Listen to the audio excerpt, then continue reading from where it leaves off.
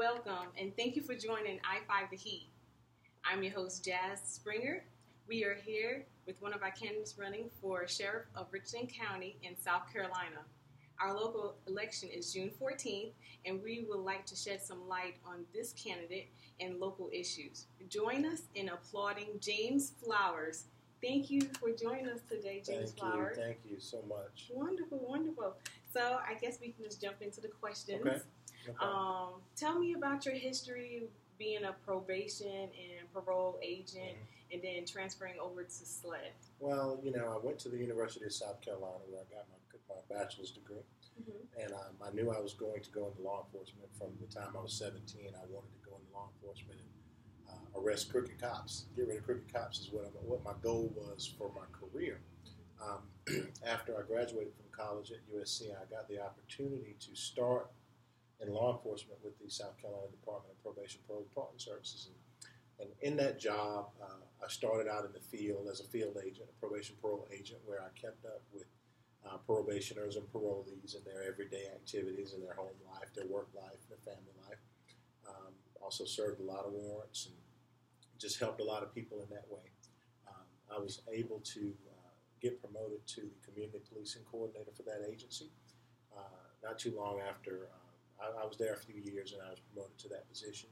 In that job, I served as the captain over a special operations response team, which was a 100-person team that furthered the safety needs for the state of South Carolina. I was supervisor for the fugitive investigators statewide. I also served on the U.S. Marshals Operation Intercept Fugitive Task Force. I did internal investigations. I was an instructor through the Criminal Justice Academy and firearms, defensive tactics, pressure-point control tactics, arrest scenarios, tactical driving, personal protective equipment, just about anything you can teach law enforcement officers. I got that training while I was at probation and parole. Doing that job, being the captain of the Special Operations Response Team, gave me the opportunity to work closely with SLED, State Law Enforcement Division. And in that position, SLED started a Homeland Security Division, and I spoke with Chief Robert Stewart at the time, and I applied for that position, and I was one of 4 agents that started the Homeland Security Division at SLED. We started that division where we implemented the National Incident Management System and Incident Command Systems that came from the federal government. This was started after 9/11 when 9/11 happened and Ground Zero, all of the law enforcement officers and fire and everybody showed up at Ground Zero, and they realized that they couldn't talk to each other. They didn't know who was there. They didn't know where they were. They couldn't communicate, and so it led to the need for a national model for incident command, and that's what we implemented here in South Carolina. After that, I went into criminal investigations, and that's pretty much where I stayed for the rest of my career. Now, part of investigations where I work cases. I worked every kind of case you can think of, from money to murder, is what I like to say. I worked corruption cases. I also worked officer-involved shootings. While I was an investigator, I was assigned to the FBI Violent Crime Task Force. I did the U.S. Marshals Fugitive Task Force. I was on the SWAT team at SLED, where I drove the armored vehicles. I was on the entry team, and I also was an FBI-trained hostage negotiator. I did do some time with the Secret Service, assigned to the Secret Service on protective details for Barack Obama, Hillary Clinton, and Joe Biden. Wow. So we've done a little bit of everything in law enforcement that you can think of. Okay, I would say you definitely qualify. We are qualified. we have almost a 20-year career at the state law enforcement level. Being at the state level, a senior special agent at SLED, I was given and afforded the opportunity to head up many operations that were big operations statewide in different parts, where with crime suppression, where I commanded basically hundreds of officers from multiple different agencies, and it all came under my command. So that was a big deal. Sometimes there would be incidents where big crime would happen, and you'd go to a county where maybe there was a small county with not a big sheriff's department or police department, they would call us for assistance. And when I got there, the sheriff or the police chief would come straight to me and say, "What am I supposed to do?" Oh, wow. So that's part of the experience that I have traveling this entire state, working closely with law enforcement leaders, building relationships and alliances to further the safety needs of the people of South Carolina. Okay. So what do you think that you would be able to offer Richland County that we're not getting now? Well, I think it's that leadership. I think it's new, fresh leadership. It's Richland County has had the same leadership at the Sheriff's Department for the past 20 years, and I think that, and also the current sheriff has been in law enforcement 41 years, and while that's a commendable thing, at some point when you're in power that long or in an office that long, it becomes more about you than it is about the actual department, and I think that's where we are now. So it's time for fresh new leadership at the Sheriff's Department. It's time for the type of leadership that we talk about, traveling the state, building relationships and alliances with other agencies, sharing information and resources to solve and prevent crime beyond territorial boundaries. But just having that statewide leadership is one of the things that we're going to bring to Richland County. Okay. So, Mr. Flowers, do you believe that we should have term limits for the sheriff's position, and why? Well, I'm not opposed to term limits. The question is how many terms is the limit, is the thing. Right. Because, sometimes a leader can be very effective for a very long time. Sometimes they need to go immediately. Mm-hmm. And so it would all depend on the position, the person in the position. I would think that 3 terms as sheriff is probably about enough. Oh, wow. It would not bother me if there were term limits, and 2 terms, like the president, could be enough, maybe not enough. 3 terms probably max. 12 years is long enough to be sheriff. Wow.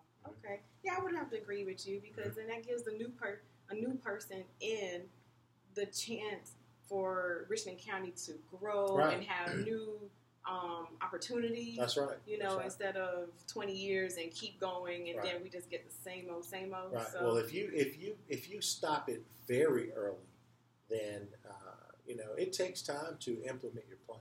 Right. Because you have to hire employees and deputies who have your same mindset when it comes to enforcing the law. Mm-hmm. And it's law enforcement is a tough field. And people, after 20 years or 10 or 15 or 20 years as a law enforcement officer, it's hard to change people's thought process on how to enforce the law. Mm-hmm. And so, if you go in only saying you're only going to do 1 term, then you're a lame duck the moment you walk in the door. Right. As soon as you walk in, people are already lined up to run against you, and you're really not going to be as effective as you can. So you need to at least have the ability to be there 2 to 3 terms, mm-hmm. so that you can come up with your plan and implement your plan and actually have time to do it. Right. It's kind of like Obama. Obama didn't have enough time to do everything that he needed to do within the first 4 years. Mm-hmm. So mm-hmm. for him to be in it again, mm-hmm. it gave him opportunities to give us more that we needed. So I definitely agree with you on that.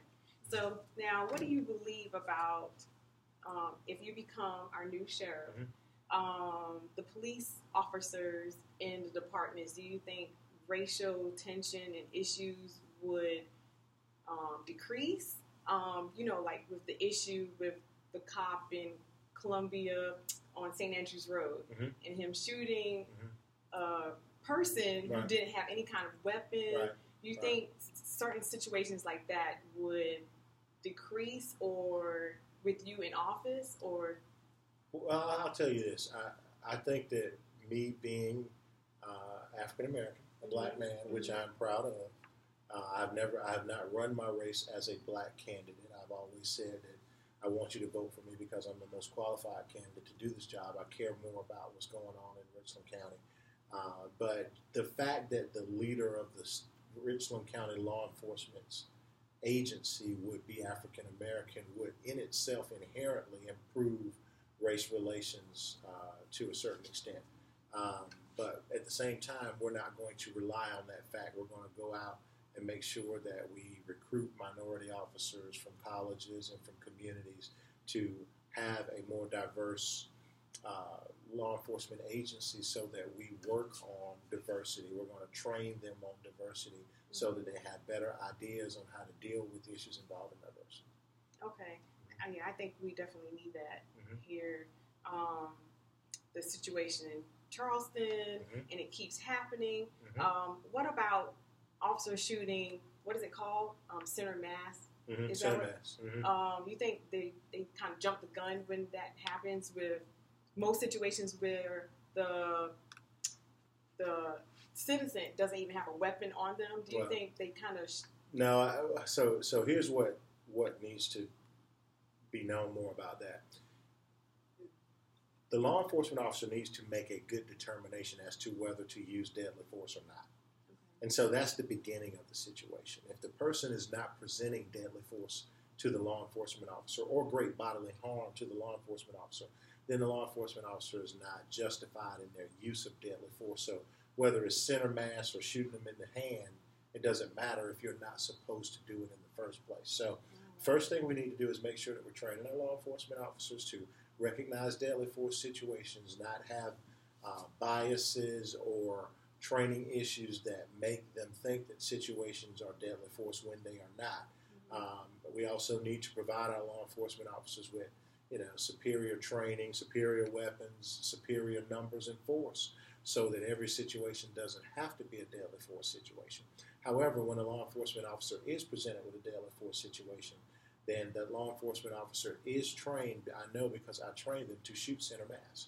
Because shooting a suspect who is presenting deadly force to use center mass gives you the best opportunity to eliminate the threat.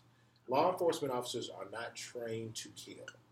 No one is taught to shoot to kill. They're taught to shoot center mass because that's the best chance they have of actually hitting the target.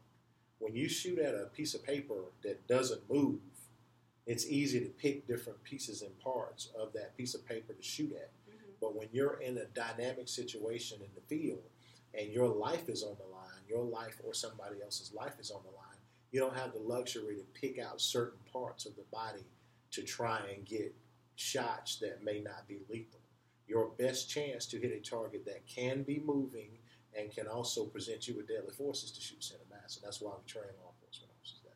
Okay, I was concerned about that, and I really knew. Now, what about officers here in South Carolina carrying a camera on their body person? Cams? I like body cams. I think body cams are exciting. I think they're a very good tool to add to the transparency tool belt for law enforcement. I know that there are going to be issues with body cams as far as they will fail sometimes.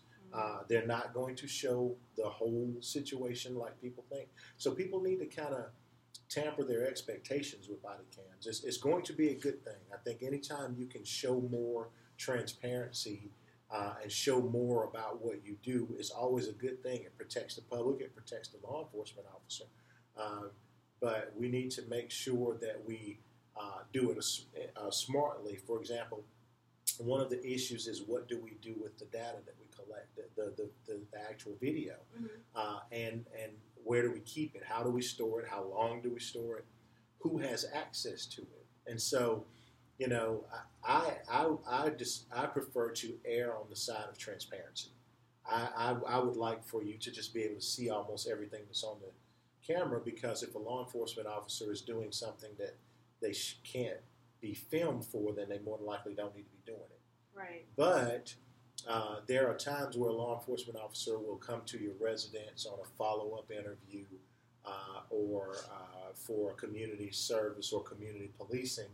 And if they have their body cam on and they show the inside of your residence, for example, I don't think you want the world seeing what's in your home. Right. Now, if there's a crime that occurs inside your home, then that footage is fair game. But, I'm not going to release the officer's body cam footage of your interior of your home when he's just there for community service or a follow-up interview or something like that. So we need to be smart about what we do with the footage and how we store it. Okay. Now tell me, has there been something that happened to you in your life to make you go into law enforcement? Mm-hmm. Yeah, I was when I was 17. My father and I were profiled by a very small county sheriff deputy coming back from dropping my sister off when I was 17 years old. We were taking my sister to college. She went to West Georgia University. We lived in Macon, Georgia at the time. And we were driving back, my father and I, on the backcountry roads. And a sheriff deputy passed us in the other lane, and he whipped around on us, and he followed us. My dad stopped at a convenience store. He never turned his lights on. He followed us very closely. My dad stopped at a convenience store. He got out. He came to the car, and he in a very rude manner asked for my dad's license and insurance. And he just walked off. And my dad was like, hey, what's going on? He didn't say anything, and he went back to the car, and he ran our information. And I guess he found out that we weren't wanted by the FBI or anything. And by this time, people started coming out of the store. And he walked back up to the car, and he took my dad's stuff, and he threw it in the car. And my dad was like, "Hey, what's that all? What'd you stop us for?" And he turned around, he looked at us in a very ugly tone. He said, "Your fog lights are too bright." That's what he stopped us for. And he got in his car and he drove off. And it forever changed my view of law enforcement and the world. I was 17. I was young. I was impressionable. And I didn't know what I was going to do with my life, But I was getting recruited to play football. I got scholarships. I was being recruited all over the country. I went back home for that ride. We had about an hour ride back home, and my father and I never spoke the rest of that ride, and it affected me. And I went inside and I started looking through brochures, college brochures, and I saw criminal justice on the paper, and it was like internal affairs, investigate law enforcement officers. 17 years old, I decided that day I was going into law enforcement to get rid of crooked cops. Goodness, that is quite a story. So, is there anything else you would like Richland County people for us to know about you in running your plans as running as sheriff? Well, more than anything, I just want to thank everybody for all the love and support that we've gotten since the beginning of this campaign. I had the best job in law enforcement, and I quit that job to run for sheriff because I believe in it that much. And it's been long, it's been hard days, early mornings, late nights, out neighborhood canvassing, events, programs, meetings, churches, and it's been a long, tough road. We've been getting the message out. People every day are more and more receptive. Once they get to sit down with us and hear what we're all about, we get support, and people have really shown us a lot of love. And I just want to thank everybody for that. That's important to me. Yeah, that's pretty good. I want to thank you for sitting with I-5 The Heat today. No this problem. is so important to Richland County. I think it's time for a change myself. So thank you so much. No, thank you, and thank you for what you do, and thank you for helping us get the word out and keep doing exactly what you're doing. I certainly appreciate it. No problem. Thank you. I just want to get the word out to our lovely people of Richland County. Vote.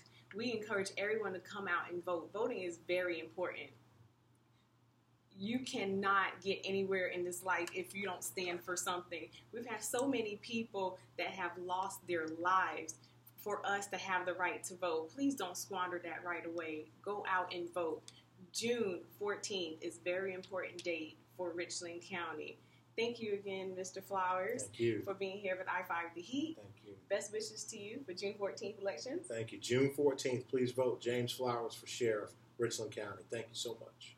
Thank you. You are watching I-5 The Heat.